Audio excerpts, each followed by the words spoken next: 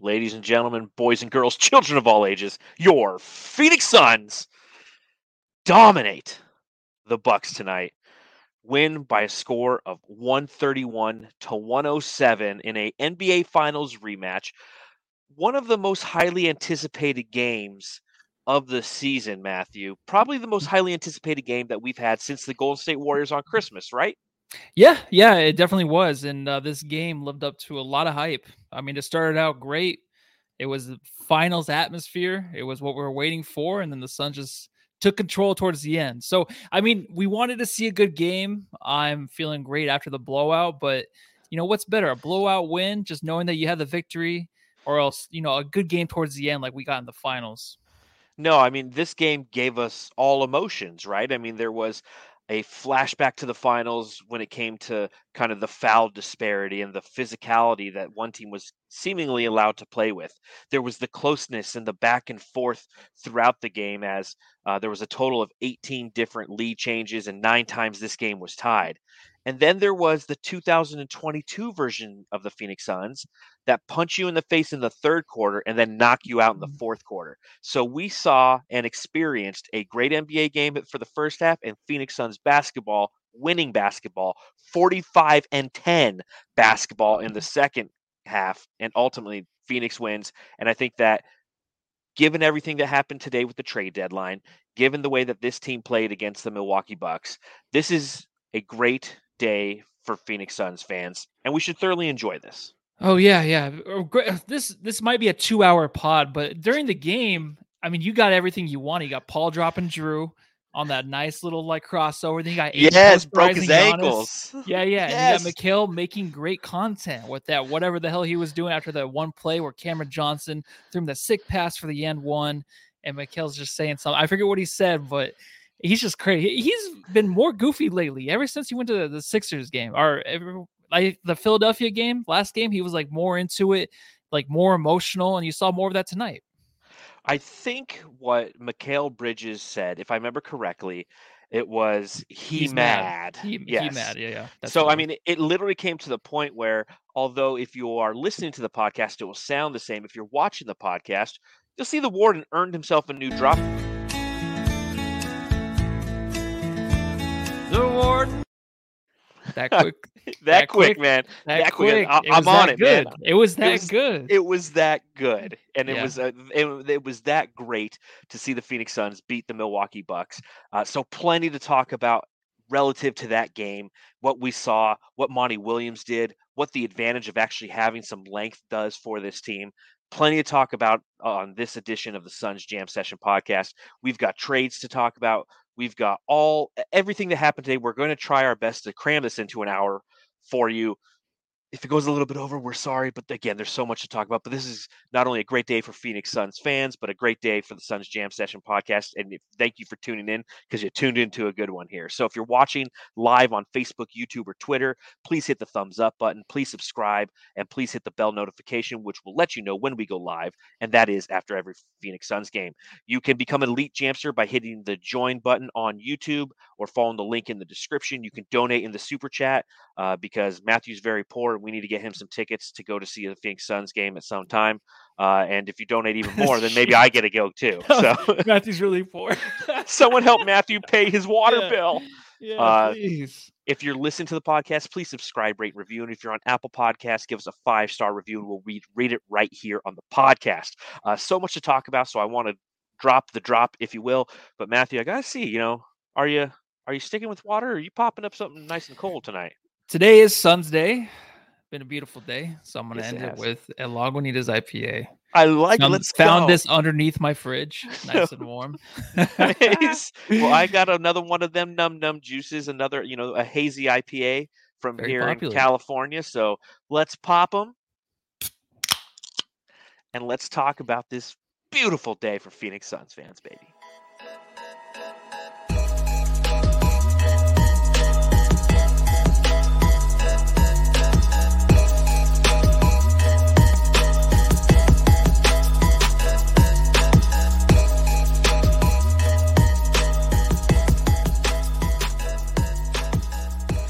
The Phoenix Suns return home after a road trip that was highly successful that even the NBA on TNT crew couldn't get right. They're like, oh, well, the Phoenix Suns are coming off a great road trip. They lost in Miami, but they won. I'm like, they didn't go to Miami. They lost in Atlanta. Does this really happen? Does this Yes, really happen? You didn't hear it?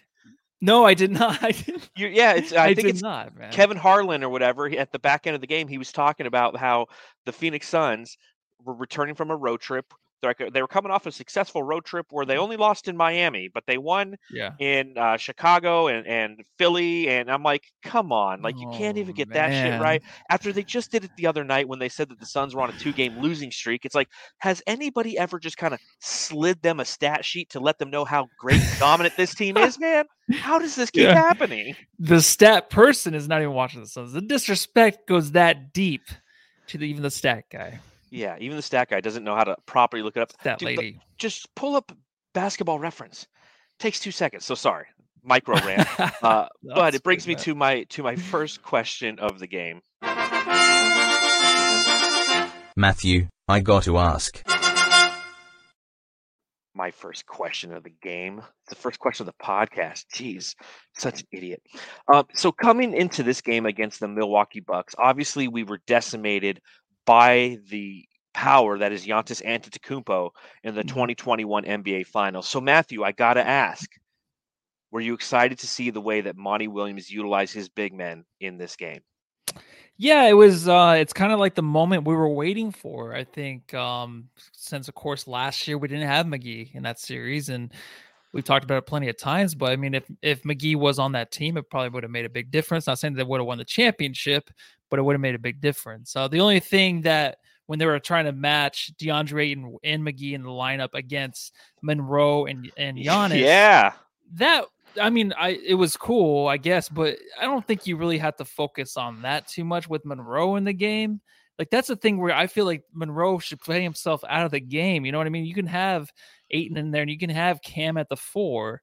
So, I mean, it was an experiment. It's something we've been waiting to see, especially, you know, you're going to probably play this team in the finals, and you're probably going to have a chance to probably play even the Sixers. And the last game, they got size too. So these bigs, even Biyombo, I'm telling you, man, they have the length, they have the capacity to defend decent against a Giannis, even when Ayton's out of the game. Excuse me, a little phlegm there. When Giannis is in the game, and a little bit more, and Ayton's in. Drink some of that IPA, bruh. Ooh, that's what caused it, man. It's IPA. I'm not used to it. You're used to water. I'm just used to the water. So when you had Biyombo in there too, like even his fouls a few times, like there were pretty decent fouls against him. So I like this. I love the bigs we have. Letting go of Jalen Smith today. We just know we have these guys that can just back up Ayton and put in some good minutes. Yeah, Scheinbach in the chat. Sticks who? Wow. Yeah. Too soon. That quick too. I think this is the time where we'll do it one last time for our buddy Sticks. Sticks Report. The Sticks Report is no more. I will be deleting that drop, unlike the juice drop, which I've always kept around just in case. But I really thought that was I always held that hope that we would get Torrey Craig back. And again, it's like, I'm so excited to have him back, man. I've been ever since that happened today. And obviously we'll talk trades at the back end of this podcast, but man, I was just like beaming, and I was so busy at work today, and my phone's going off nonstop. And, you know, I'm on site here. I'm doing a lot of hiring as we prepare to open a restaurant here. And like, I'm the manager I'm working with, he's like, man, you're getting a lot, your phone keeps going off. Like, are you getting a lot of good candidates calling you back? I'm like, no, man, it's the trade deadline day, dude. Like, I got my Woj bombs on. I got my Shams bombs on. Yeah. I'm like, I got to hop into the bar real quick and record a podcast because we just got Torrey Craig back, you know, and he's a Sixers fan. So it was fun because I actually was talking with him when we cool. Sixers the other day. So he's from Philly. So, but anyways, coming back to kind of my original question for you and talking about the bigs, you know, it was really weird to see the DA and McGee minutes, right? Something you and I have talked about a little bit in the past, playing DA at the 4, using JaVale McGee at the 5. But even though it was Greg Monroe and it was Giannis Antetokounmpo, I think it was valuable for Monty Williams. And we've seen him do this in the big games, right? We saw him play an unbelievably small lineup against the Warriors. He put out an unbelievably big lineup against the Bucks tonight. and it displays the versatility that this lineup has, and it allows him to get a little bit of footage to see how some things can operate if and when we play these teams in the playoffs. So having Greg Monroe, old man Greg Monroe, the guy who we got out of the Eric Bledsoe trade. I didn't even know he was on the team. Did you? I didn't know he was back with the Bucks. It's so crazy how just everything comes back around to where he's on the Bucks and then Bledsoe's still looking for a team or whatever. But I honestly think that it's funny to see him in there and how ineffective he is really just against the Suns. It's just, that's what was kind of weird for me to how they're trying to match it. But it's a good point you brought up, for tape, for film. That way they can watch it and see like what works, what doesn't work. So I didn't think of that. And Brendan Clean, who hosts the Locked On Suns podcast, was live tweeting throughout the game. And one thing that he did in the first quarter, he said JaVale's defensive possessions on Giannis. Bucks turnover, a Middleton pull up three out of a pick and roll with Giannis, and then there was a foul, and Giannis, free throws 1 for 2. And that's what, so it was kind of cool to see how are the Suns trying to defend Giannis, because when you have the bigs that the Phoenix Suns have now, when you have depth behind DeAndre Ayton, one, you can switch DeAndre Ayton off to play the 4.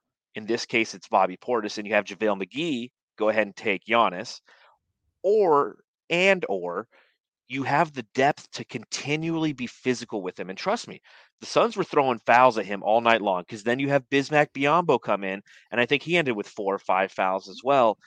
But you made Giannis have to try to earn everything.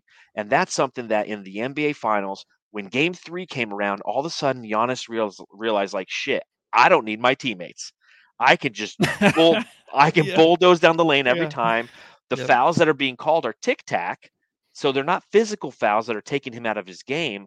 Whereas tonight, there were some physical fouls. JaVale fouled him physically, tweaked his ankle a little bit. And it's like, guess what? You're going to come down the lane like a bat out of hell. You're going to get punished a little bit.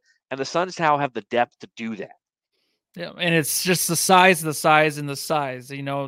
worst part of last year when they would have to rest, there wasn't the size. There wasn't the defender. And no one's as good as Ayton, of course, defensively against Giannis or even an Embiid. But, I mean, just that size that's there, the fouls that they're going to give up, the way that Biyombo just plays just so hard, man. And he can recover kind of quickly against Embiid. And yeah, he had the 4 fouls, but I just feel like they were ticky-tack. That's the way I think it is with Giannis now. I mean, even the 8-1 at the end when he has hands up, and I knew they were going to call that a foul as soon as Giannis went right into him. I mean, that's what's going to be called all the time. And it's so funny because I keep thinking about just the future with the finals between these two again. And it's kind of weird, but honestly, everyone keeps saying it. So I guess we just have to speak it into existence and expect it to happen, because I feel like it's going to happen. Well, and obviously the landscape of the Eastern Conference changed pretty drastically today, and we're going to talk about that a little bit later. But that being said, this might not be the matchup, or it might be. I mean, I honestly don't know, and I'm excited because there's so many possibilities out there. But with this game, you saw an opportunity to see if this is the matchup, what it could be for the Phoenix Suns, and how we've adjusted, how James Jones has made the right moves this past offseason to put the Suns in a successful opportunity if that was to happen. You talked about Bismack Biyombo. Again, Brendan Clean was tweeting out the second quarter possessions, and these were the second quarter possessions for Biyombo on Giannis. There was a turnover, a layup on an assist from Giannis. A Pat Connaughton missed 3, a Giannis missed 2, a Giannis stripped by CP, I'm sorry, and then Giannis and 1, and he missed the free throw. So even Bismack Biyombo was playing him physical. And I mean, you don't really think of Bismack Biyombo playing physical, but he was out there, and he had Cam Johnson playing the 4. And again, the Suns are just so much bigger than they were last year, and you still have Torrey Craig now on the way. And again, the key to success, in my opinion, is you have to wear down Giannis. Physically, you have to push him off his spots. You have to throw some fouls at him. He's going to end up shooting a ton of free throws. I mean, you look at tonight, in typical Giannis fashion, 14 free throws. He went 8 for 14. Did you notice how the crowd was counting at the beginning, and they kind of stopped that? Yeah, you kind of got to stop that, because he beat us in the finals when we were throwing that out there. So that's one thing that I don't ever want to relive again, is that counting down. Even when I was at the game, I'm like, this is not working, dude. It's not working. And that's the reason they won the finals, because he made his free throws, right? So Absolutely. I don't want to ever bring that back, and hopefully it stops there. Hopefully next game we play them it would be in the finals, right? Because we only play them one more time, right, in Milwaukee, and if we see them again here, it would be in the finals.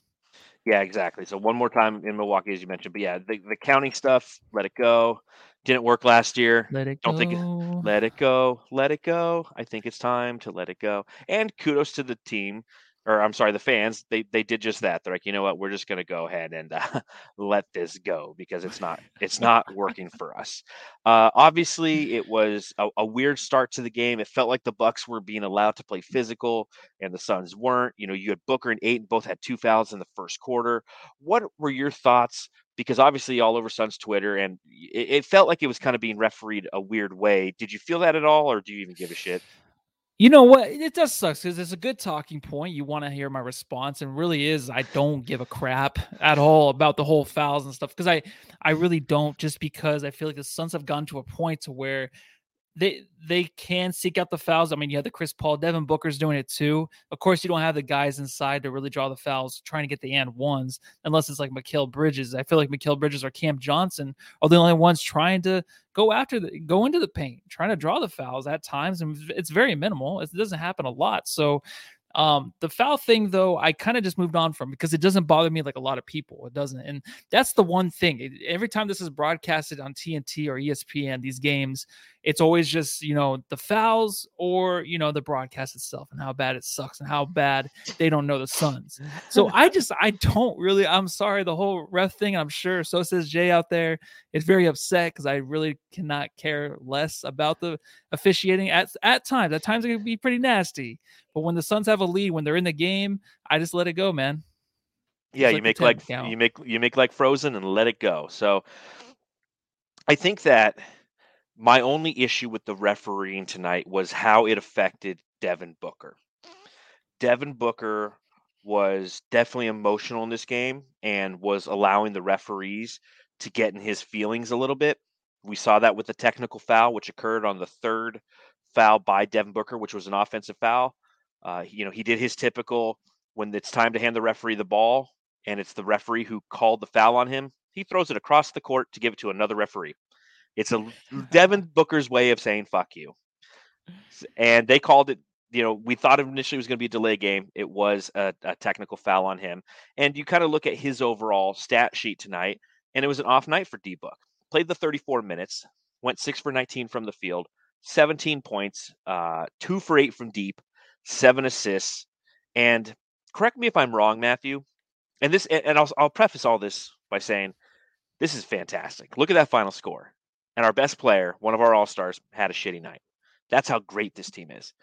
But do you feel recently Devin Booker is starting to take too many of those Trae Young-esque threes? Yeah, I mean, that sigh probably says it all. So I think in the beginning of the game he shot up 2 of them. Basically, it was right away, probably within the first 3 minutes of the game, he jacked up 2 of them. All right, that's enough of that. I don't know what you're trying to do here. I know the crowd's into it, the atmosphere's behind him. I could tell like the energy's up, but he wants to get those shots off. He wants to get the crowd going even more. I don't know if that's the thing. That's the reason why. The shot taking from Booker hasn't been bad as of late. I think that, the ones that are 2 or 3 feet behind the line need to stop, but I love the more shots he takes. I'm always for it. Right. So those ones are a little ridiculous. It's kind of not his character. And I think that's one thing though, like after this game where him and even probably Chris Paul will have his input. It's like, hey, lay off of those. Like there's no reason for any of that. Like you can get your own shot anywhere on the court. And if you want to run a screen or something and, you can find yourself behind the line of scrimmage, behind the line again, to where, it's an easier shot for you. So I'm sure they're looking at that too. It's not something that I think will stick around at all. No, I hope you're right. And I hope there's, that analytical side of both he and Chris Paul, analyzes how he's been shooting some just super deep threes and not making them. Because to your point, it's not like he's thrown up threes in desperation. It's almost like he's thrown up those Hail Mary threes that make for great highlights. And those are the ones, I mean, again, if you watch the 76ers highlights on ESPN after that game on Tuesday, the 5 highlights that they show, one of them was Devin Booker hitting a super long 3. So those are the highlight plays, and Devin Booker doesn't have a ton of highlight plays because they're not going to every time you show one from him hitting a midi, it's not the most sexy thing, but it's the most effective thing, right? So Yeah. I don't know if he's purposely doing that or not. You know, you look at kind of how he's played when it comes to shooting three, just in like the past 12 games coming into this, you know, he's shooting 30% from beyond the arc. So he's really fallen off. You remember the front end of this season, he was shooting almost 40%. You know, Devin Booker in the last 16 games last 13 games is shooting almost 9 threes a game. That's very out of character for Devin Booker throughout his career.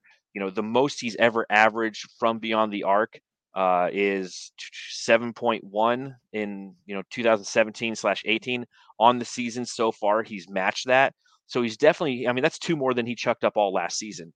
So again, it's okay, not the end of the world. We're winning without him doing this, and once those shots start to fall, much akin to Jay Crowder, we'll see good things again. Yeah, I think so too. And simple as just he's been so hot from three to where I think they're just going to be around the 8 or 9 range attempts. And the unknown says something. Booker should look for DA more, especially when he drives to the paint. That's funny because I was thinking the same thing today. The way Chris Paul was finding DA tonight, like I just wish it seems like something I've really never even mentioned this year yet. I feel like that was last year when I would bring up Booker being more of a distributor and finding a DA because he would just be so blind to him. He wouldn't be able to see any way to give him the ball, which makes no sense. So I wanted to see more of that than the threes, of course. In a game like this, try to get it to DA more. I mean, DA, fantastic. Oh, man. Well, I mean, if we're going to talk DA, then we're going to definitely give him his drop, man. Ayton Watch.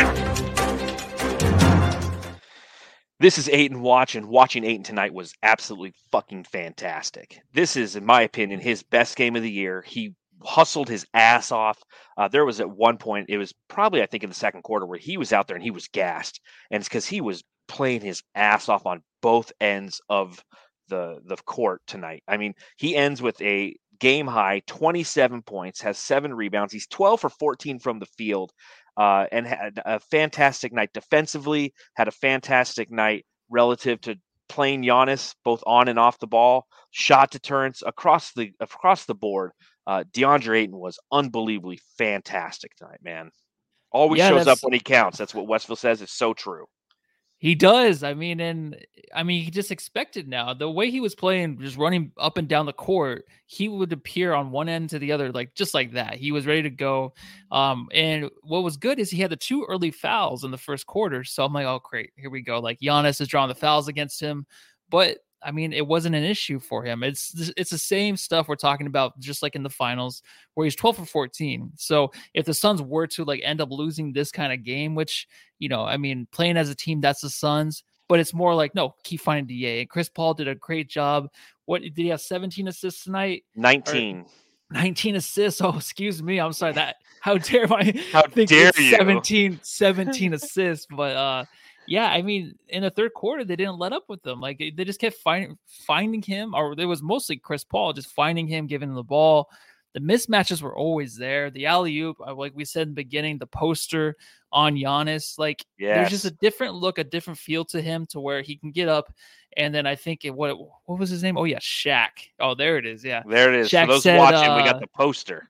That doesn't look like anyone's punking the Suns right there, right? That's that's the Suns punking Antetokounmpo.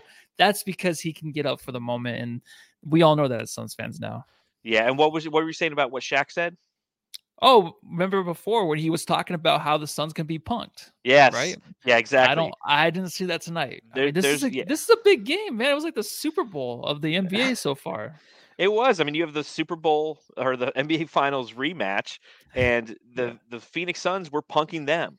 It's like the He's on Fire podcast who's watching along live, a great podcast to follow, hosted by Coach Evan B. Give them both a like and follow if you get a chance, Jamsters. We appreciate it. Good friend of the show. He says, pay that man everything. Yes. This is why as we navigate this season, and you get the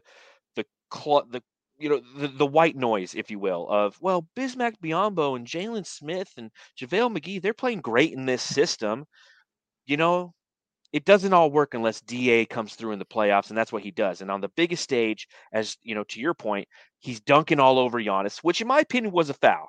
If you go back and you watch that play, If that was Giannis on DA, they would have called a foul. Yes. You know, hand that's to the the face. hand to the face, hand to the face. Yeah. You know, so it should have been an and one as well. But it was just seeing him play the way that he did and knowing that Giannis ended this game with the 18 points, 5 for 14 from the field. And of those 18 points, 8 came at the free throw line. The Phoenix Suns and DA were pushing him off of his spots, not allowing him to do the things that he wanted to do. And he still does his freaky things, man. There's no doubt about it. Giannis is a hard player to hate. But you know what I did hate? I hate it when he need DA in the balls, man. You leave DA's dick alone. God damn it. DA's dong. You leave it alone. Yeah, DA's ding dong got ding donged. Man. Yeah. I mean, I think that's the first time it's happened to DA. So welcome to the NBA, dude. You've been nutted.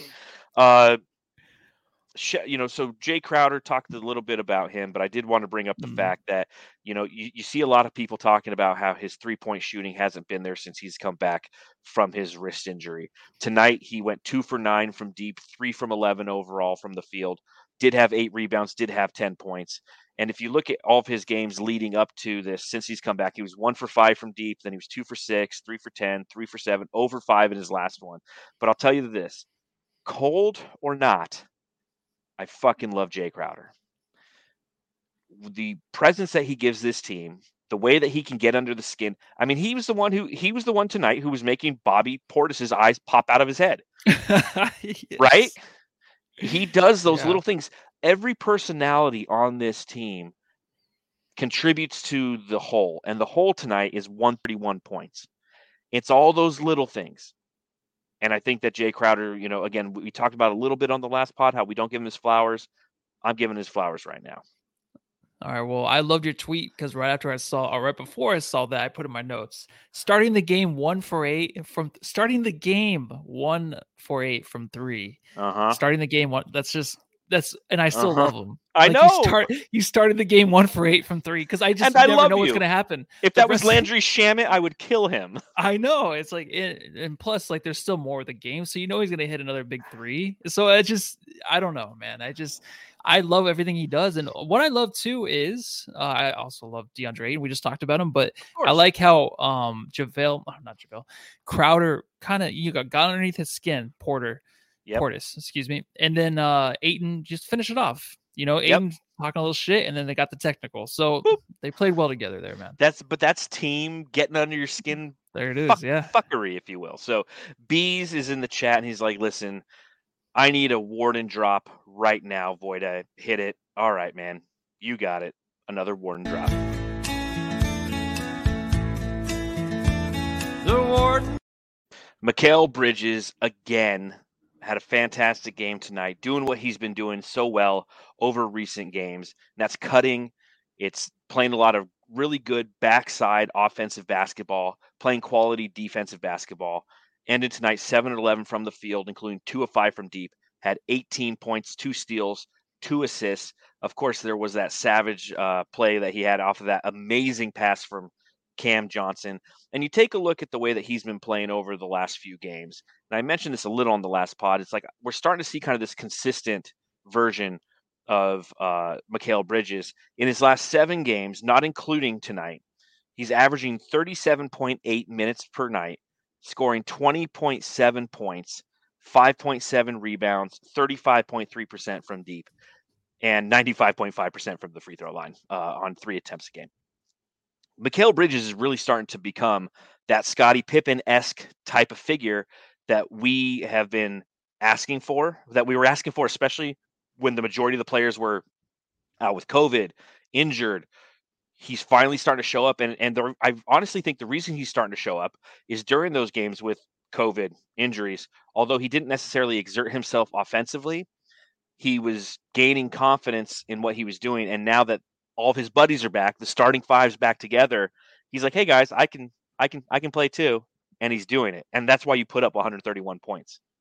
Yeah. And sometimes, like in this kind of situation, I would be like, let's be careful. Let's not talk too much, because before to start the season, he started out this way. In a way he did not as good.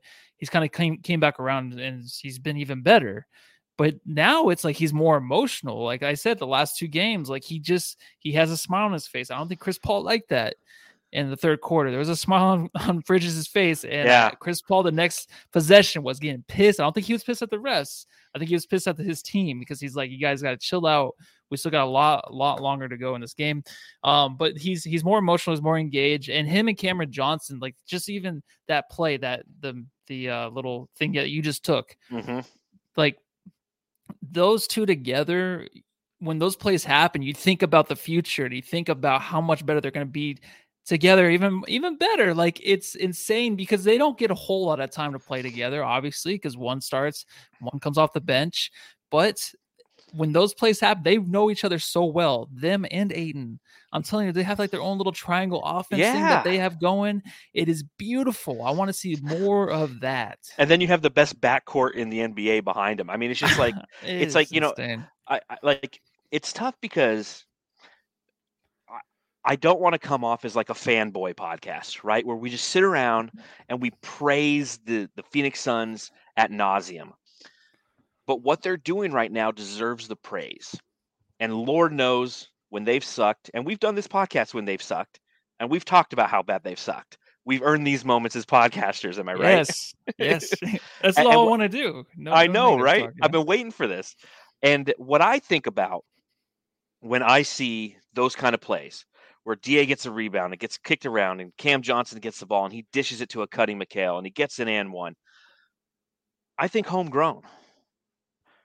I think of all the drafts and all the times you and I have sat and had conversations about the wrong pick, the Josh Jacksons, the Alex Len's, and that period of Phoenix Suns basketball, and how in James Jones we've trusted and how he has delivered time and time again.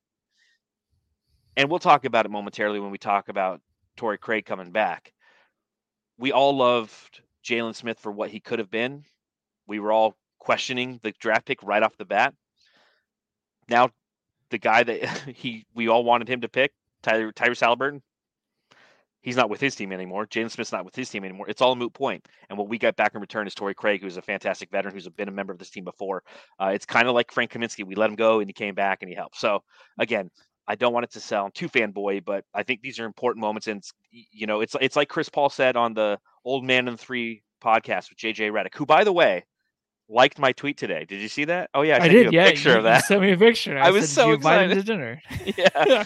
I feel like he's gonna come to dinner soon. Doesn't he feel like that close to his organization? Where like he's a fanboy. If anybody's a fanboy, it's JJ Redick. Phoenix Suns. Amen, man. He'll be over for dinner I bet you the next year he'll be over having dinner with us. I feel it. Yeah, I honestly think that I'm gonna have a Super Bowl party on Sunday, which I don't know if you're coming yet. You're a maybe, but you should definitely come because JJ Redick might show up. I'm just saying.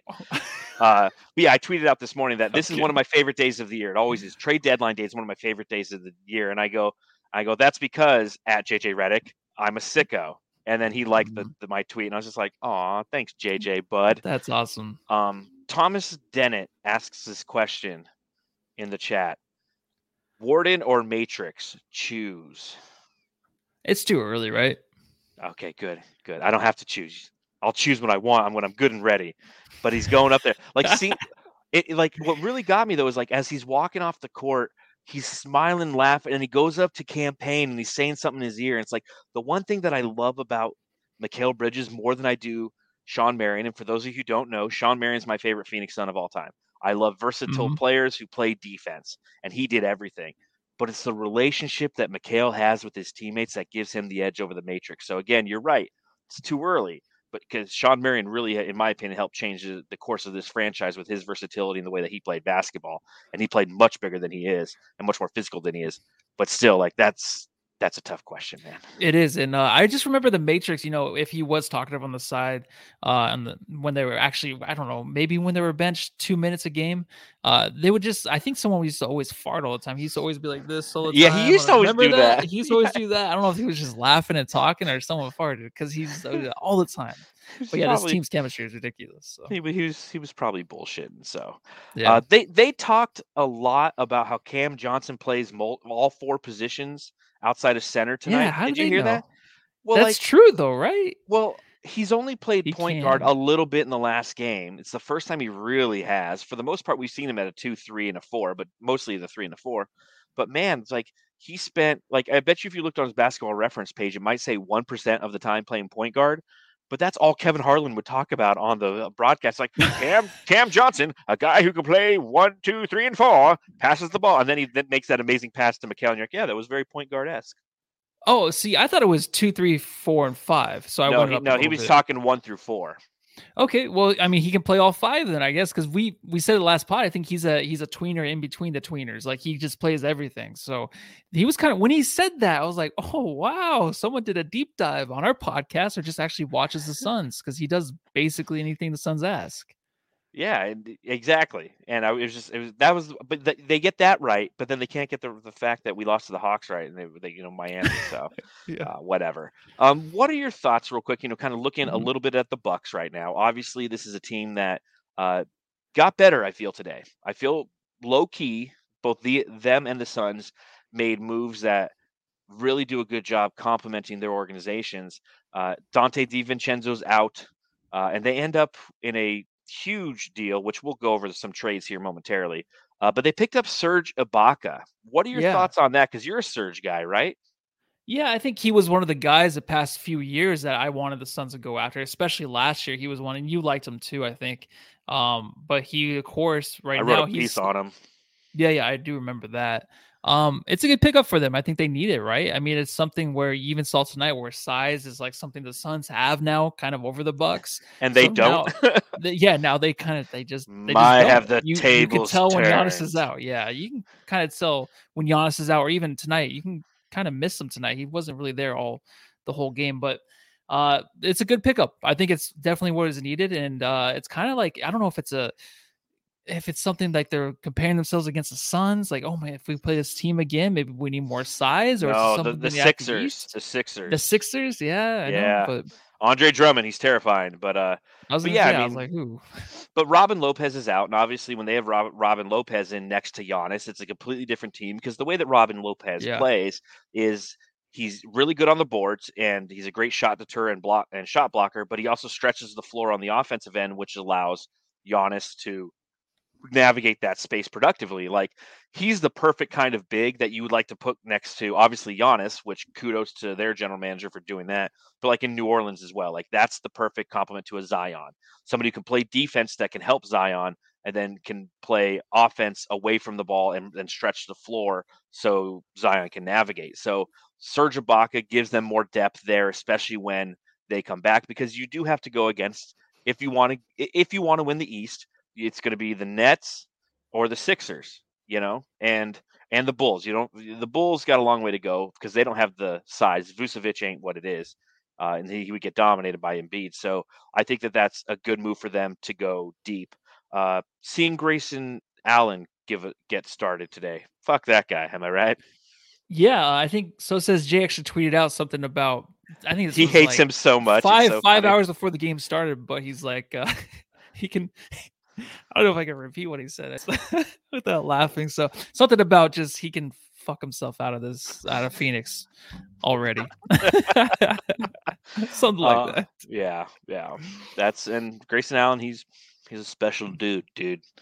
Pat Connaughton looked like he broke his hand tonight, fractured his fourth they always say like metacarpal. It's like, just say finger, dude. Like, I get it. But he was swiping at the ball, broke his finger. That obviously is a big hurt for that team, because he's one of the people who stretches the floor and is one of their shooters. So, obviously hope that he gets better. But it's unfortunate to see that. And, that's what happens. And that's one of my fears almost in this game is, we saw it against the Warriors. When the Suns played the Warriors, that game was so intense. I feel like, I forget who it was, but somebody got injured in that game for the Suns, because they're playing at such a high level of basketball. And tonight was high level basketball for the first 3 quarters. It really was. And it was really intense. And, again, you just, whenever though you play these types of games, you just hope that you come out the other side with a full squad intact. Am I right? Yeah, you do. And also towards the end of the game, you saw, how they almost blew it against the Bulls, where it was a close game. You can see how they kept their starters in the game a little bit longer just to make sure they had that lead, because honestly, I mean, Alfred Payton had that one good game. Then now it's looking like, we have the Holiday guy coming over, and then Aaron Holiday. Aaron Holiday. He can't get here soon enough. Like that's what Espo said on Twitter, because it's just like you just can't have him in these kind of games. You got to have him because Chris Paul needs the rest, but also he just can't perform in a way to where he can, contain a lead like Cameron Payne. So as soon as we get him, maybe he can help out a little bit there, but hopefully Cameron Payne comes back quicker because we need the rest. We need to make sure that we can have Cameron Payne come in with 5 minutes left in the game or 4 minutes left when we have the 22-point lead, that he can just hold it down, and that's what they're so scared about right now at the end of these games, or that's where I'm worried that they're going to get hurt. When the Bucks put in their bench and then the Suns still have their starters out there. True. That's when I'm like, you know what, this can get ugly. It can get ugly really quick. So hopefully they can figure that out soon. No, very, very good point. And to the Elfrid Payton point, it was really interesting tonight in the third quarter with the Suns up 14 points to see Hacka Bismack and then Hacka Payton. Yeah. That was an interesting strategy that Budenholzer went to. Why do you think he did that so early? Is that like a desperation move? Is it a psychological move? Like why would they do that? The only thing with the Payton thing that I thought, the reasoning behind that is because he's the only guard we have behind Chris Paul. So it's like, either we're going to foul him, he's going to miss these free throws, or else you got to bring in Chris Paul. You got to bring him back in or have someone else go out there. But he's the only guy to replace Chris Paul right now. So it made sense for that piece. The Biyombo thing, not too sure. I mean, it's just something to kind of slow things down, right? Switch up the momentum. I think that's really what it does. Yeah, I think that the end goal was they were trying to take the Suns out of their free-flowing game, try to steal, if you will, about 5 points, get it down to like a 9-point game. And then, because you could see at the back end of that quarter that Giannis really kind of went into fuck my team, I'm just going to drive mode. And if they had done that with 9 points versus a 14-point deficit, maybe that would get them down to 5. And then obviously going to the fourth quarter makes it much more attainable. But Elfrid Payton, a 62% career free throw shooter, didn't know that, didn't realize that. And that's why the addition of Aaron Holiday is such a great addition by the Phoenix Suns, because he's a career 82% free throw shooter. He's somebody who you're not going to do any of those strategies against. But it was interesting to see them pull that shit out in the third quarter. And that's when I knew we had this game won, because I knew right there we were in their head and they had to resort to some Greg Popovichian strategies. And when he used to do Hack-a-Shaq when we had Shaq on the Phoenix Suns, that's what you have to do to try to win this game. If that's the case and it's the third quarter, we know we got your number. Yeah, definitely. And we did bring up Cameron Payne, and someone, Thomas Dennett, said Cameron Payne spitting knowledge on Hot Mic interview. Yeah, I heard about that. You did hear about that. Yes. So I just had to throw that out there because I thought it was pretty hilarious. Yeah, so for those of you who don't know, Cam Payne went into a Twitter space after the Lakers lost to Portland last night and was pretty much saying the Suns are the best in the East and something or other. It's like, dude, best in the world. I love you for doing that campaign, but shut the fuck up. Like, we haven't won shit yet. I don't think he knew it was recorded. I don't know if he knew he was like live, because after they were like telling him that, he's like, all right, never mind. It's like we got to get that dude back so he's focused on basketball. He's not going to Twitter spaces. Am I right? Yeah, you don't want to wake up those dudes. No, you don't want to wake up anyone. You don't want to. That might not fuel the Lakers. It might fuel somebody else. So it's not a Suns way to go about things at all. It's not exactly. It's not the Suns way.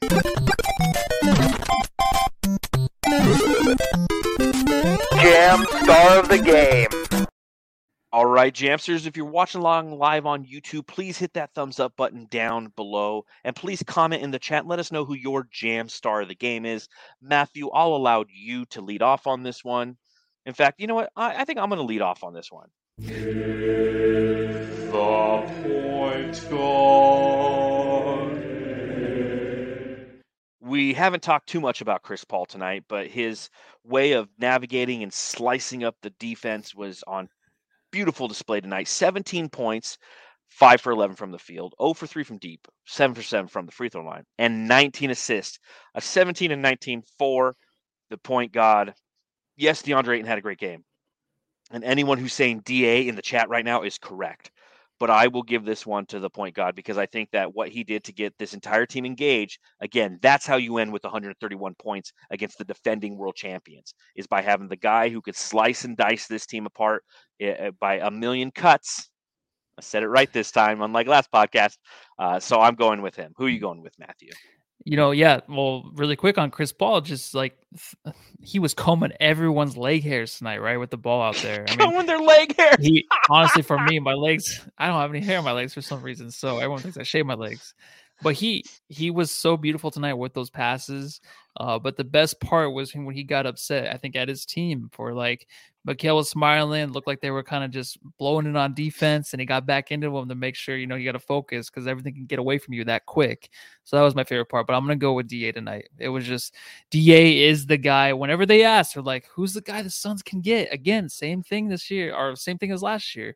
Who's the guy that can put them that the Suns can maybe trade for, getting the buyout to help them? It's like none of that matters. DA is the guy that will take us to the finals and win it if he plays this way and he goes up another level. And he went up another level tonight. He looked way better than he did last year. Like not way better, but he went up another notch for sure. You're definitely seeing a more complete game from him. It's good to see his feet completely under him. We knew that over the past few games that he was in the process of doing that, and it kind of culminated tonight. Again, 27. It's funny because I was looking to see what his career high is.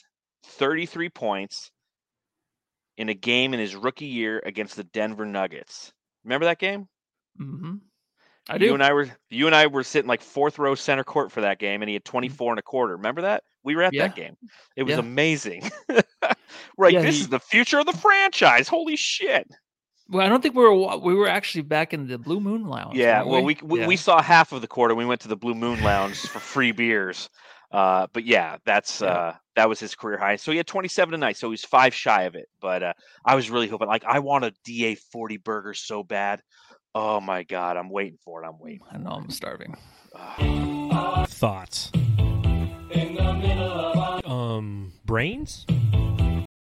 So obviously a ton to talk about around the NBA. That's typically when we do the Our Thoughts segment. Today being the trade deadline, the huge stories around the NBA. We'll talk about the big trades here momentarily. We did do a jam session short earlier today talking about the Torrey Craig trade back to the Valley of the Sun, as well as Aaron Holiday joining the team. But for those of you who missed that, our boy is back. Yes, the juice is back. What's up? And for anybody who's new to the podcast and you go, why whenever John and Matthew talk about Torrey, because you're going to see this drop a lot because Torrey Craig earns it. Whenever the reason why we call Torrey Craig the juice is because last season when he joined the team prior to the trade deadline and we watched him play, we just said Torrey Craig, whenever he comes on the court, he brings the juice. He's kind of that player who isn't all the way to like a Lou Amundsen kind of energy player, but there's a fluidity to his game. He looks a little bit like Tupac, so I'll allow it. And that's kind of why we call him the juice. We're probably the only place you'll hear that, but it was so great today. It was so great today when it was announced and people were hitting us up at Suns Jam on Twitter and just, hey, the juice is back. Like the Jamsters know the juice. And it was just like, yes, our little Jamster following is a big fan of the juice. And it's great to have him back, man. Yeah, one of these days, Kevin Harlan will announce, Juice is in for Cameron Johnson. Cameron Johnson, the guy who plays 2 through 5 or 1 through 5. he'll call him the Juice, and we'll be like, wait, isn't that just a jam session kind of thing? Yeah, I mean, it's gonna spread, man, and to have him back, it's crazy. These things happen where right now, as a Suns fan, where you want McGee, you want Juice to come back. It's going to happen. Like they know what the fans want. They give the people what they want. And we're very happy for it, dude. I can't wait to see him in uniform. I wish it was tonight because it's so funny how we're playing the Bucks because it would have worked out perfectly. Oh, I know. Going against the team that he ended up getting a ring with because he played for them half a season. Yeah. I am interested again, as we mentioned on the jam session short, to see what number he's going to wear because Ish Wainwright currently wears number 12, the same number that he wore last year. I know I'm stupid, but every time a new member joins the Phoenix Suns, I'm always excited to see what their jersey number is. I would love for him to wear 21 because I think 21 looks very good on a Phoenix Suns jersey, especially those Valley jerseys would look really nice. So we'll see. So obviously you have that. You have Jalen Smith leaving as part of that, a second-round pick leaving as a part of that. Again, thank you for your service here, Jalen Smith. Your efforts this season were just good enough to bring back the juice, so we appreciate that. And then the other side of the transaction, we talked about it on our jam session short. We didn't know what the other, what the outgoing transaction was for Aaron Holiday. So correct me if I'm wrong, and I'm sure the Jamsters in the chat will do so because I probably am wrong. But the Suns, the trade for Torrey Craig, they sent the second round pick and Jalen Smith to Indiana for Torrey Craig and cash considerations. And then with the Wizards, who did a fire sale that we'll talk about here momentarily, the Wizards sent Aaron Holiday to the Suns for cash considerations, and the Suns also received I forget the name of it. It's the something player exception. Essentially, it's for an injured player, and because Dario Saric hasn't played at all this year, they got a certain amount of money recouped to their budget because the player has been out all year. I know that they've applied for that. So essentially, they got Aaron Holiday kind of for free. Am I right?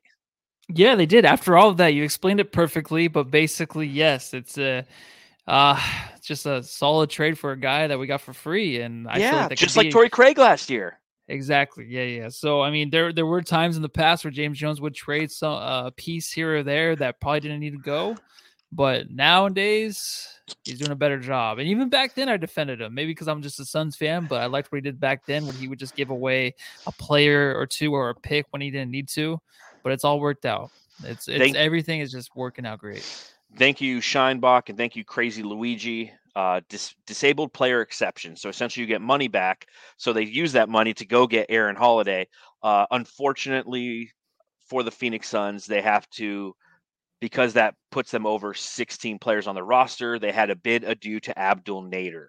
So he did go. That wasn't fake. That wasn't fake news. Okay. No, that wasn't fake news. They waived him today because of that. So I'll say this for. Stints at the beginning of the season, I classified myself. I said, hey, I'm officially a Nader hater because I was not a fan of the way that he was playing.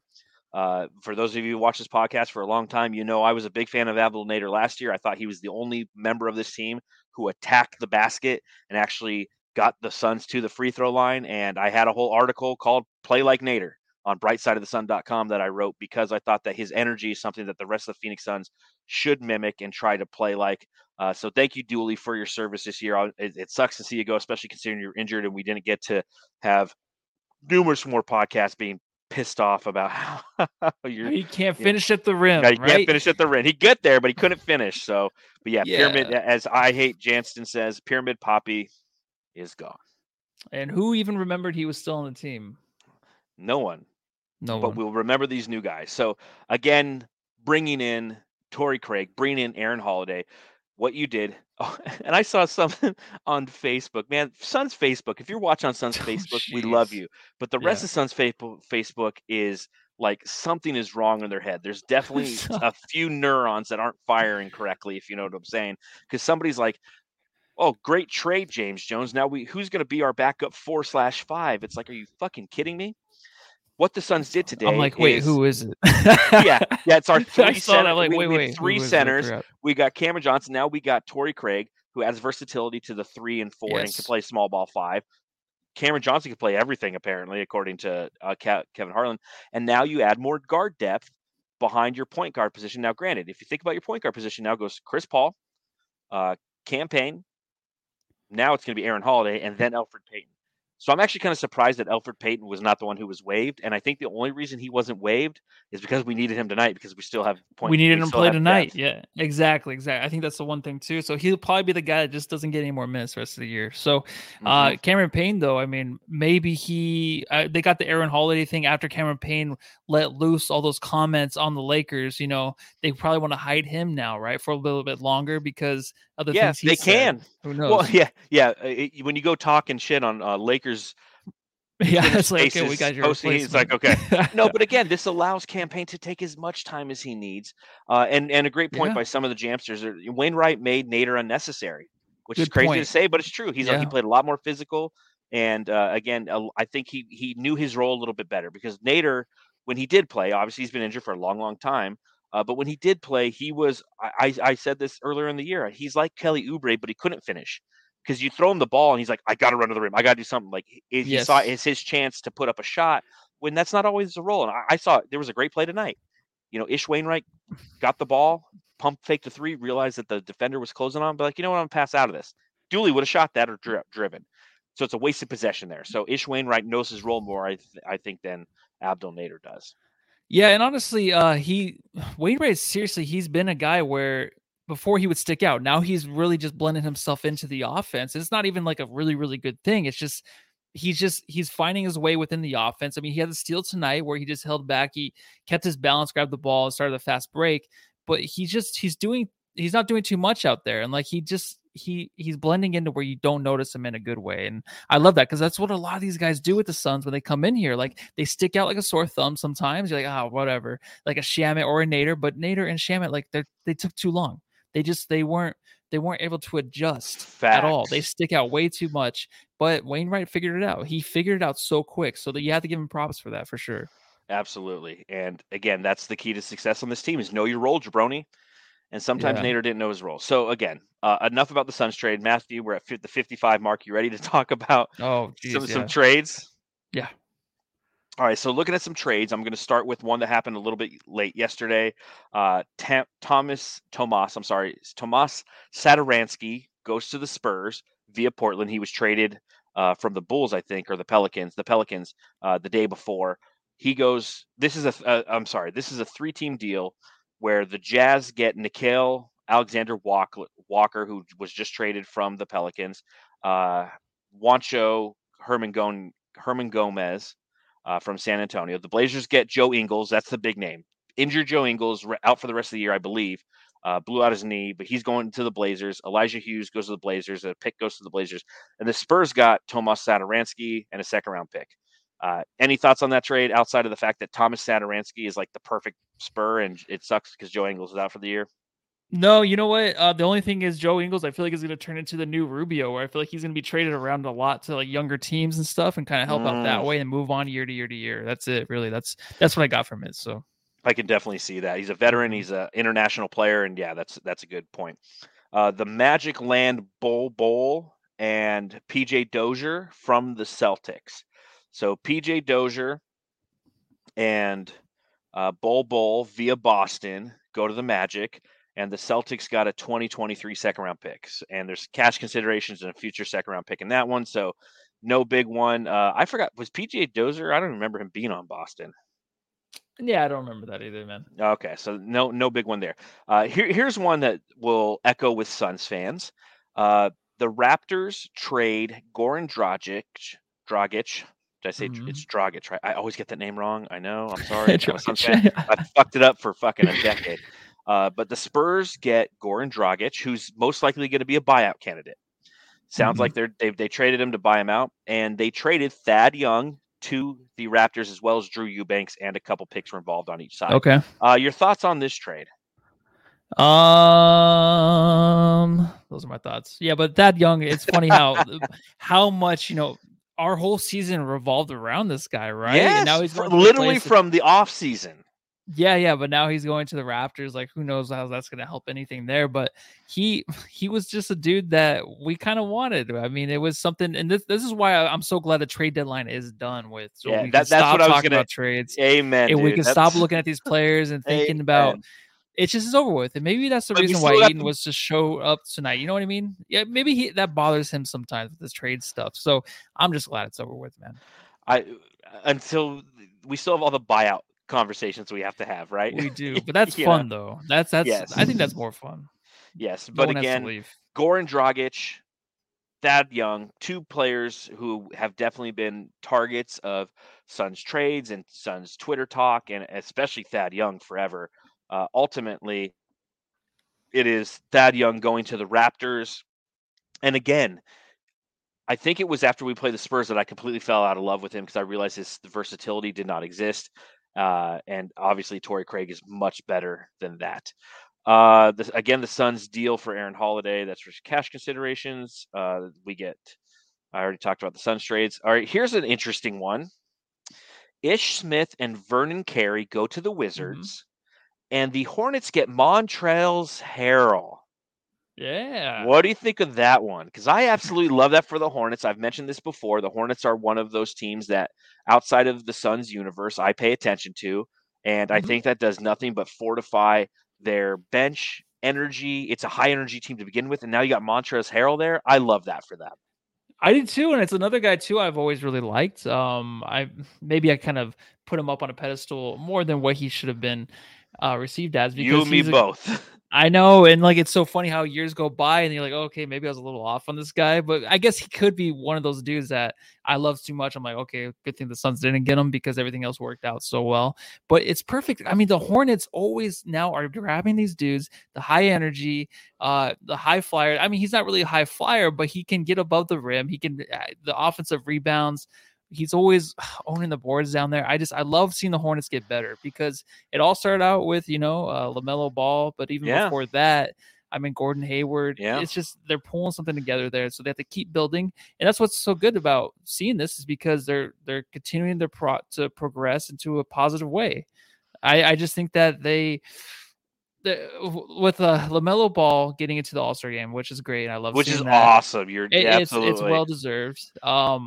I like that this team has a chance to really kind of just dip their toes in the water this year in the playoffs and then get better after that. And they're an Eastern Conference team, so I feel like I can talk this way about them. Yeah, they've always been my horny Hornets, and I've always loved them. I was just about to say, man, the thing about the horny Hornets is they always grab players that I love. They got Kelly Oubre, who I love. They got Montrezl Harrell now, who I love. I'm a big fan of who Miles Bridges is becoming. I'm a huge fan. You and I were both a huge fan of LaMelo Ball coming out of the draft. Their colors are fire. They're owned by Jordan. So good on them. I think that was a good transaction for them. I hate Ganston in the chat says, can we pick up Goran or does he still hate the Suns? So Goran Dragic, again, the rumor is he will be bought out, and they've named different teams as members or as organizations who'd be interested, to include like the Clippers, the Warriors, and some other contending teams. What do you think about Goran? Because this will be the topic of conversation now until the buyout market. I think it's 2 or 3 weeks until the buyout market kind of officially goes live. But what are your thoughts on Goran Dragic joining the Suns again? You know what? I never really thought about him coming back to Phoenix at all. I mean, a lot of people are talking about it, but it's nothing where I pictured him being back on the Suns. I just mentioned it before. A lot of these guys, you can just look at and be like, you know what? He might be a Sun. Juice coming back makes sense. Goran to me does not. I think that even like an Eric Gordon, that guy, that's something that maybe we can pick out in the buyout if he gets bought out. That's a guy that I think they can focus on. But I never thought Goran Dragic would be a good fit back here in Phoenix. No, I'm in the same boat. Now, it's like I don't know if necessarily he hates the Suns, but I just don't think that this team is designed for him to be successful. I think that he's a little too ball dominant. He's a little too old. And maybe you do have, and this is something that we'll definitely navigate and go through over the next couple of weeks, but I just don't see it. I think Aaron Holiday they were going to make a play for a guard. And if a buyout candidate does happen, if Eric Gordon becomes a buyout candidate, then we have a very different conversation there. Looking at other trades, the big 4-team trade was between the Bucks, the Clippers, the Kings, and the Pistons. Some notable names in that, as we mentioned, Serge Ibaka is going to be a member of the Milwaukee Bucks. The Clippers got Rodney Hood and Semi Ojeleye. The Kings got Dante DiVincenzo, Trey Lyles. Josh Jackson is now a member of the Sacramento Kings. Matthew, thoughts? Wow. I mean, no thoughts, but dude, I love it. It just reminds me. I just think about the draft. I just think about how the Kings picked right before the Suns. Right? They got now they got Fox and they got Fox Jackson. And I wanted both of them. Oh, maybe we could trade up and get both these guys, right? But now they're in paradise over there with the Kings. And I actually watched them last night. I think it was last night. Sabonis's homecoming. I didn't see that. That's down the street from me, man. I'm not too far from the Kings Arena. I want to go see a game. They look no defense. They're playing Minnesota. Of course. No defense at all. So it was a fun game to watch. Yeah, and Fox, the one thing you always hear about him, he can't finish games. He can't lead his team to a victory. That's exactly what he did last night. So Blaze Megatron, easiest player. Kingsiest play ever. Uniform. Yeah, Josh Jackson would look good in a Kings uniform. And the last part of this 4-team trade was the Pistons received Marvin Bagley III. Yeah. So Marvin Bagley is on the move. He's with Detroit. Thoughts on that? It's where everyone goes to rebuild their career, right? I always feel like there's always those big guys. It's like, oh, maybe just like Josh Jackson. Yeah, maybe these guys can go over there and just start something over there. Spend a few seasons over there, maybe get your max contract or something after that. Who knows, dude? Because that's the way I feel like the Pistons are right now. It'll be interesting. I mean, the Pistons. So it's funny when all these trades were going on. It was right at lunchtime. It's noon Pacific time. It was 1:00 Arizona time. So I went on Twitter Spaces. I went to go get lunch at like Chipotle, and I went on Twitter Spaces just to hear people talking on the SB Nation one. And then I follow Lazarus Jackson, who's a beat writer for the Pistons. He came on the podcast when we got Langston Galloway, and we had him on the podcast about Langston Galloway at the beginning of last season. So I still follow him, and he was hosting a Twitter Space, and it was like, what was it called? Like Pistons therapy session. And they were talking about the Pistons, and I went in there and I was listening because I like to hear the state of other franchises. And they were just like, dude, we got Marvin Bagley. It's like, oh. And they were just because in the eyes of Pistons fans, they have Jeremy Grant, and they wanted to dish Jeremy Grant and get some assets for him because they know they're at the bottom of the NBA. They need some more assets. And they were just like, instead of getting rid of Jeremy Grant, they got Marvin Bagley. I mean, they don't care that they lost. They don't care that they lost Josh Jackson. They don't care that they lost Trey Lyles, and they don't care that they lost a pick or 2 second-round picks. But the fact that they gave up all that and they only got Marvin Bagley, I think they were a little frustrated with. So, so there you go. Yeah, and we're talking about all these former Suns. Yeah, where's Marquise Chris at? God, where is he? He signed a deal with Dallas. He's with Dallas. Was it Dallas? Because I just saw him the other night, so it must have been Dallas. Yeah. So what they did with him is he signed a 10-day contract with Dallas, and they actually paid him, I think, like a 2-year deal or something. Not for a ton of money, but he's in Dallas with Luka Doncic, who scored 51 points. And my understanding is after the Suns game and how they whooped up on the Milwaukee Bucks, of course, the post game and everybody's leading off with Luka and his 51 night. Like, go fucking figure, whatever, Luka. But we're about to get into a trade with his team because the Mavericks definitely made some moves today. Let's see if I can pull up one of those Mavericks trades. Let's talk Mavericks because we're on it right now. So the Mavericks send Kristaps Porzingis to the Wizards. They get Spencer Dinwiddie and Davis Bertans. What do you think about that, man? The unicorn, the zinger, he gone. It's almost like Luka scored 51 tonight because he was so happy that Porzingis was gone. That never worked out. Right from the start, you could see it. I mean, you could feel it that they obviously could not work well together. I don't know if that's like a Luka Doncic thing, but I think it's more of a Porzingis thing too. He still thinks he's the number one, so he's gonna thrive over there with the Wizards, right? He's like, I'm the number one white dude. Yeah, I don't know Bertans and Dinwiddie. I don't know what you're gonna get with these dudes. I think Bertans is just not that good, honestly, and maybe if he's in a different situation, it'll help. But I mean, how many wide open threes has he missed? I mean, how terrible is he just on defense? Like, I don't understand what the dude really does. Dinwiddie's a guy that the Suns were looking at in the past, maybe 2 years ago. Remember? I always remember Gamble's like, yeah, Dinwiddie. I'm like, who the fuck's Dinwiddie? Oh, we might get him. Okay, maybe I like him because we'd even have Rubio back then. I'm like, sure, I'll take Dinwiddie. But now he's traded over to the Mavericks. Maybe it's a guy that could play next to Luka at the point guard position, even though Luka's a point guard. I don't know what they're doing over there, dude, but I just think they got worse, or maybe they didn't because Porzingis is not going to be buzzing around Luka anymore. You know what I mean? Like a little pesky fly that I feel like Luka treated him like that. I think what this was, in my opinion, and I got to look at the contracts because we know that Davis Bertans has a really shitty contract. I think it was what he does 4 or 5 years, 80 million. Both combined are like 43. Okay, so and then I'd have to see how long Spencer Dinwiddie's contract is, but I almost feel like, to your point, Matthew, this is addition by subtraction. Kristaps Porzingis and Luka, as much as they tried, didn't work, and I don't know that if Davis Bertans and Spencer Dinwiddie are the answer right now. But you took one asset, Kristaps Porzingis, and you split it into 2 assets. And you can take those 2 assets at the end of the season and then do something with those assets to do something to ultimately put the right pieces around Luka. I think that's what the Mavericks are thinking, because with Kristaps Porzingis and Luka, you have so much money tied up in those first 2 players. You know that Jalen Brunson's going to be an asset who I believe is coming up on a contract. He's the same year as Bridges, so he probably received an extension this past year. I didn't look it up. I could look it up, but I'm one too many IPAs in right now, so I'm not going to. But I think that's what the Mavericks are thinking. It's not a win right now trade. This is a win next year or the next year, because now that we have Luka locked up, we have to start thinking 3 years out, and we got to do that by taking the Kristaps Porzingis experiment, which did not work. They don't have a ton of draft picks, and they have to take their assets and try to spin those into other things. So I think that's why they ultimately went forward with this one. Yeah, me too. So understood, dude. Oh, is this the big one, huh? Coming up? No, I'm not there yet. I'm almost there. A couple little small ones. Daniel Tice is going back to the Celtics, which I can't wait. Bill Simmons is going to hate that shit. Oh, Ryan Russillo, he's the one that talks about Tice all the time. Yeah. I can't believe he's came back to the Celtics. I've really warmed up to the Ryan Russillo podcast, man. That's like one of my go-tos, man. It really is. Really good. I'd love to hang out with that dude. Yeah, like I just said, he's basically you.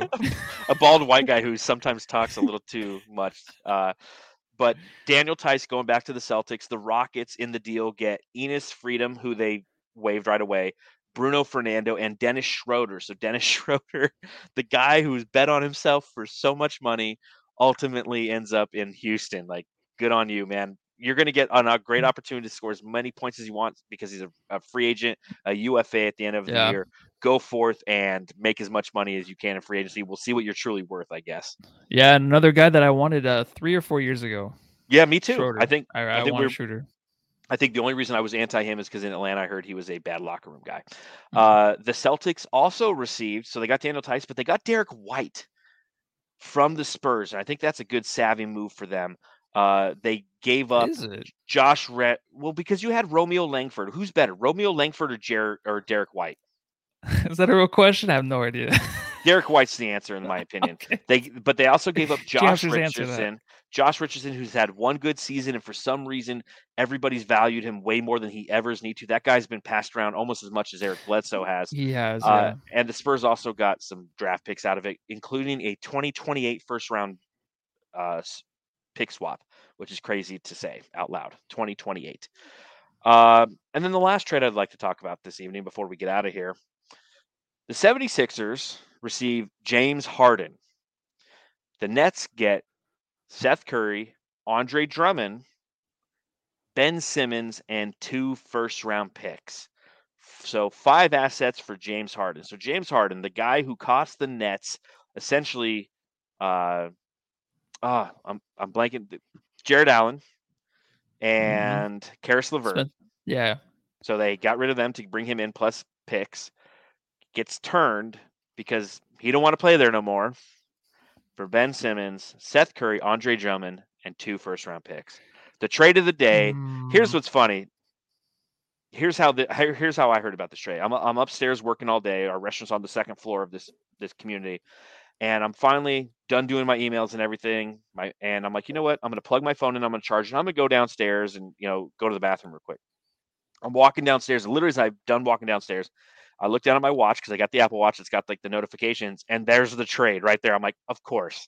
And I was like, and then some guy sees me like, hi, how you doing this morning? He's doing the whole like good morning spiel to me. I'm like, dude, fucking James Harden, the trade just happened. He's like, huh? I'm like, never mind, dude. So where were you when you heard about this altering trade? I'm like, I got to piss. Where were you when you heard about this altering trade? And let's talk about this a little bit. Yeah, so I was just at work sitting down in my cubicle. That gives me back problems. I swear. I do boxing. You need a standing desk. I do need that. I wish they would provide me one. I know I pray for one every day. But yeah, I was sitting there. I was watching the No Dunks podcast basically all day. They were doing the emergency podcast every time a trade would happen. So I was watching one, and then that happened, and they didn't know about it yet. But I mean, first reaction, and I just want to throw this out there really quick. If anybody watched the All-Star picks tonight with Kevin Durant, that was one of the funniest. We got to talk about that after this. Yes, yeah, okay. Absolutely. That was fantastic. Oh, I was laughing my ass off that. But everyone knew the trade was going to happen, which is so weird. And this never happens with trades anymore in the NBA, or I don't know if it ever has, where there's 2 guys, or a lot of these trades that happen, you kind of saw that were going to happen, right? Like, even like CJ McCollum finally got traded, right? This year with the trades, it just everything was going left or right. This is the year where actually everything happened. Like every year it's all rumors, and then like nothing happens like last year. Everything happened this year. The two guys are like, yeah, they're gonna trade for him. Okay, like a week ago, or even the beginning of the season, it was like something. So it actually happened, and I'm really happy for both teams. I honestly think, I mean, if you want to, if who won this trade, like that question, I honestly, I like the Nets. I love. Okay, if Ben Simmons ever comes back to play, I love what the Nets. Dude, have he said there. he's gonna be on the team on the road with the team starting next week. Okay, well then I didn't even know that because I saw the release from his manager saying he still has some time, he needs to come back, but that was earlier today. And this team, you can play Ben Simmons everywhere. They don't really have the bigs, of course. They got Andre Drummond, but who cares? I really like Ben Simmons playing big. He can play. Oh yeah, yeah. Drummond was part of the trade. I'm sorry. Yeah. But I don't even know if he'll start. But I think you can just like in crunch time, you're off Kevin Durant, Ben Simmons. What do you say? No. No, he wouldn't start. There's no way you're starting fucking Drummond. No, I know. Yeah. Okay. Was that what I said? Yeah. You said, I don't know, maybe he'll start. I'm like, what? No, he would not. But crunch time situations, you have Kevin Durant, you have Ben Simmons, and then you have Seth Curry, and then you got Kyrie Irving. Kyrie Irving, if he's playing the mandate, of course, in Brooklyn or New York or whatever, might be lifted for the mass and all this stuff. Yep. So he might be playing full time. Just that team got so much better, I think, and it's overlooked. I think a lot of people are going the way of just saying the Sixers won, but the way Harden is, the way he got himself out of there, I mean, of course, he didn't want to carry the whole load there, and he admitted that too, right? Carry the whole load, like shut up. Yeah, Harden. I know, but honestly, it's something that, of course, when you're that piece old, of shit. When you're that old, though, dude, and you kind of want some help, you probably got sick of Kyrie or whatever. I don't care, but I love Ben Simmons so much. I really hope that they do very good. Like him and Kevin Durant, one of my favorite players to watch. So if they can make things happen there, then I'll be a big Nets fan. And that's a team that you have to worry about now as a Suns player, as a Suns fan going to the finals. Yes. So much for me to say here. It's late, so I get to burp to the mic. Yeah. We're over an hour and 15 minutes. This is longer than any podcast I think we've done outside of like final stuff. But so many thoughts here, so much to say. So Matthew, cut me off at any time to retort or save your retorts. Write down your notes and on your retorts. So I'll start with what you said. The Nets getting Ben Simmons. So I'll start with Ben Simmons. Pros. I'm a big Ben Simmons fan. I think that I've stated that in the past. I'm not a fan of Ben Simmons this year because of the way that he's gone about what he's done. I think the frustrating thing about this trade ultimately, and you knew it was going to happen and it needed to happen, and I don't care necessarily at the end of the day that it happened, but you reward two shitty players for the quitting on their teams. You have two guys who just quit on their teams, and Harden's done it twice now, where he's just quit on his team. I don't want to play for the Rockets anymore. I'm going to be fat and shitty. And then he goes to Brooklyn. All of a sudden, I don't want to play here anymore either. I'm going to be fat and shitty. And I saw him play last week against the Kings, man. He had 4 points, and he looked fat and shitty. I don't like players like that. Obviously, I love the Phoenix Suns. The Phoenix Suns are all about we, not about me. Okay? Ben Simmons, the frustrating thing about me for Ben Simmons is he's been, I don't want to say hiding behind the moniker of mental health, but he's been using mental health as an excuse as to why he's not coming back. The moment he gets traded, he's on the road with the team and he's working himself back into place.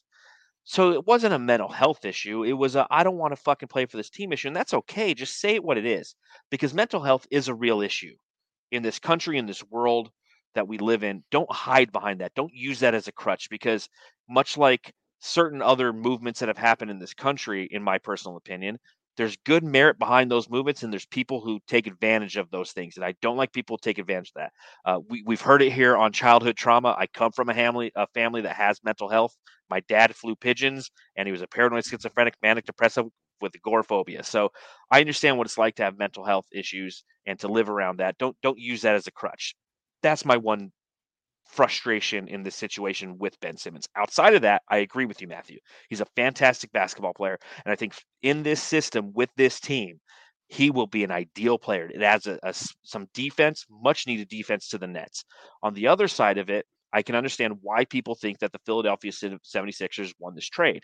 Why? Because typically when you trade one player for 5 assets, it's because that one player is worth 5 assets. It's the old Bill Simmons thing, right? Like, here's 4 quarters for $1, the dollar always wins. Now, that being said, one of those 4 quarters was Ben Simmons, so it's an all-NBA player. So, I mean, there's a lot obviously going on with this trade. I think we don't know what's going to happen. We don't know how it's going to play out. I think it benefits both teams, and I can't wait for 2 things. I can't wait for March 10th, because that's when the Sixers play the Nets. And I hope these teams play in the playoffs, because I would love to see Ben Simmons have to go back to Philly, and I'd love to see Fat Harden go back to Brooklyn. That's quality entertainment if you're a basketball fan. Yeah, and it'd be more of Ben Simmons go back to the Sixers, because the Brooklyn fans, like, who's really going to care? Did they even remember that Harden was on the team? I don't think they would, but Ben Simmons going back to Philly would be great. And the mental health thing, I don't know, man. It's a tough thing to say. The way I've always been on Ben Simmons' side in a way, just because I'm a big fan of his.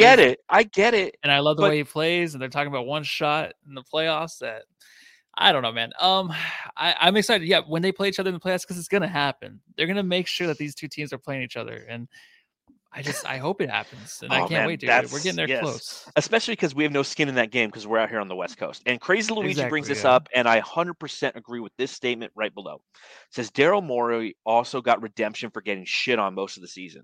It's the same thing when it comes to the Suns and James Jones getting shit on, not nearly on the same level, for not re-signing Jalen Smith to a rookie extension.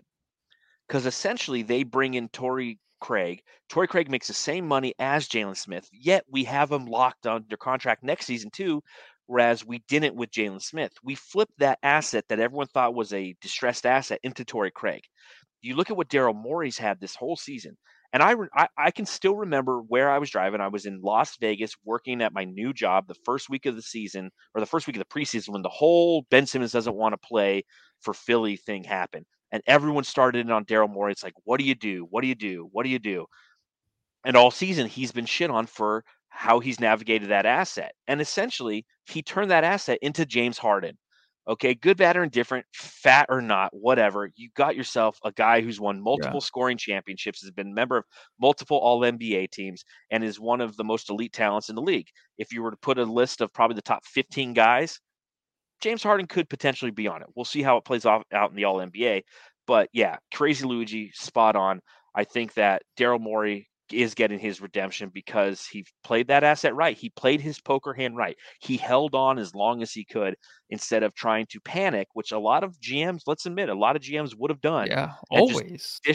Because then, you get that media coverage, you get everybody shitting on you. So you try to move that distressed asset and you don't get anything out of it. Again, what did he get out of it? He got Seth Curry, which is not something to shake your head at. I get that Seth Curry is now going to be moved to the bench and he's going to play behind Ben Simmons. But what that does is those games where Kyrie Irving can't play at home until the mask mandates are lifted, which I think is not too long. Thank God this thing might be finally fucking over. But on those home games, Seth Curry is going to start, and that's a quality asset there. You also get Andre Drummond, who fucking release his ass, and then you get 2 picks out of it too. I think Daryl Morey played that shit, great, because he gave up those assets in order to get James Harden, which could potentially, now you have James Harden and Joel Embiid. That's scary, dude. It is. I don't know where I am with. I've always been a James Harden fan. I was always in defense of him and his play, because he adapted to the NBA when back in the day where you get to the line that easily. But now he hasn't. Yeah, and he hasn't adapted to the way it is now. So I don't know, man, because I haven't seen enough of him lately to really understand what he is and how he's going to produce. I'm sure he can get back to his all-star form. Kyrie, though, it's funny because Kyrie will never play, but when he plays, it's like, oh my God, this guy's fucking amazing, right? Like he can just come into, he can take 2 years off and come back in and make a difference. I just love. He's got gray hair now. He does, yeah. It was pretty cool. Again, I went to the Kings versus Nets game the other day, and I got to see Kyrie play in person. And it's just fun to watch, man. Like if you love basketball, you love Kyrie. When Kyrie kind of reminds me of Barry Bonds, whereas like everyone hated Barry Bonds. Now, granted, he was a San Francisco Giant. If you're from the Phoenix area, you hate the Giants. If you're a Dodgers fan, you really hate the Giants.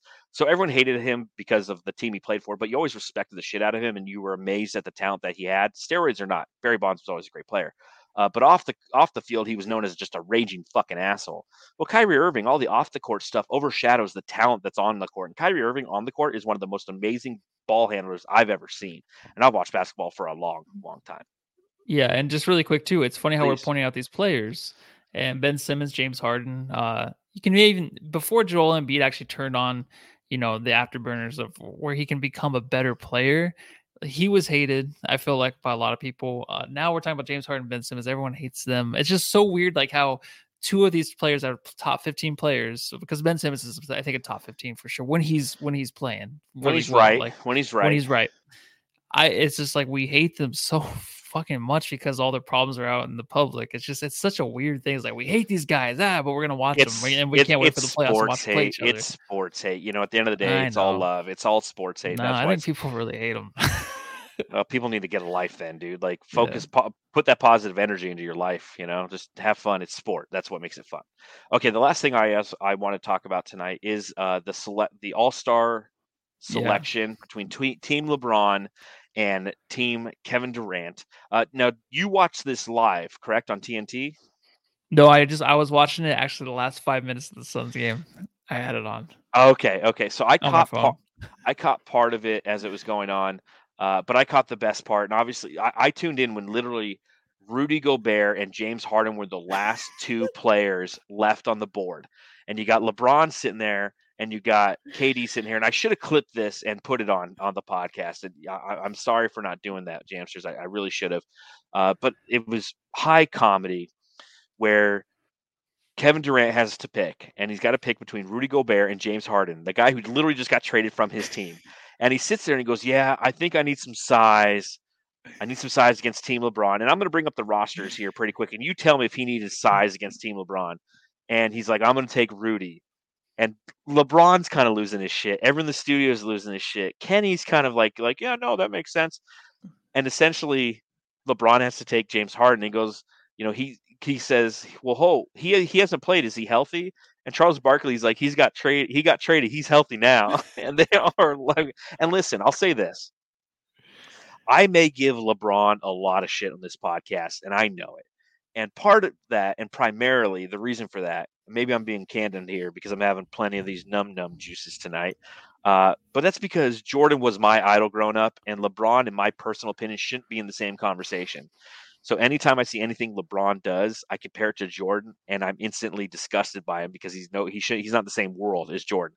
But that being said, he's really fun to watch on TNT with those guys. And I hope when his career is over, he joins the TNT crew because LeBron would be quality television. Because tonight, during that, he was quality television, man. He was. Actually, I would rather see KD up there just say nothing and then try KD to would hold back and suck. smile. KD was hilarious tonight, dude. Like, he was playing it so well. He's always quiet. He doesn't want to talk to them. And they asked him about his injury. Like, yeah, he's going to come back. He's just like, no. No. Dude, it was the best. It was great, man. Yeah, if you want to list the teams, I'll say LeBron dominated again. LeBron has the best team again, dude. So here are the teams. Matthew, how about you read off Team LeBron for the Jamsters, and I'll read off All right, Team Durant. LeBron is actually LeBron because Durant's not going to play on his team because he's injured, obviously. Yep. So LeBron, Giannis Antetokounmpo, Stephen Curry, DeMar DeRozan, Nikola Jokic, Jimmy Butler, Luka Doncic, Darius Garland, James Harden, Donovan Mitchell, Chris Paul, and Fred VanVleet. All right, so do me a favor. Okay, so the starters on that: Giannis, Steph Curry, DeMar DeRozan, Nikola Jokic. Read those last five names again. So Darius Garland, James Guard. One? No, yeah, starting with Garland. Yeah, name Garland, James Harden. Don't tell me what to do. James Harden, Donovan Mitchell, Chris Paul, Fred VanVleet. Guard. His whole fucking bench is guards. It's awesome, though. I love it, dude. No, that's why I'm going to read off Team Durant, and I think Team Durant will win. He's got starters: Joel Embiid, Ja Morant, Jason Tatum, Andrew Wiggins, and Trae Young. His players: LaMelo Ball, Devin Booker, Rudy Gobert, Zach LaVine, Chris Middleton, DeJounte Murray, Karl Anthony Towns.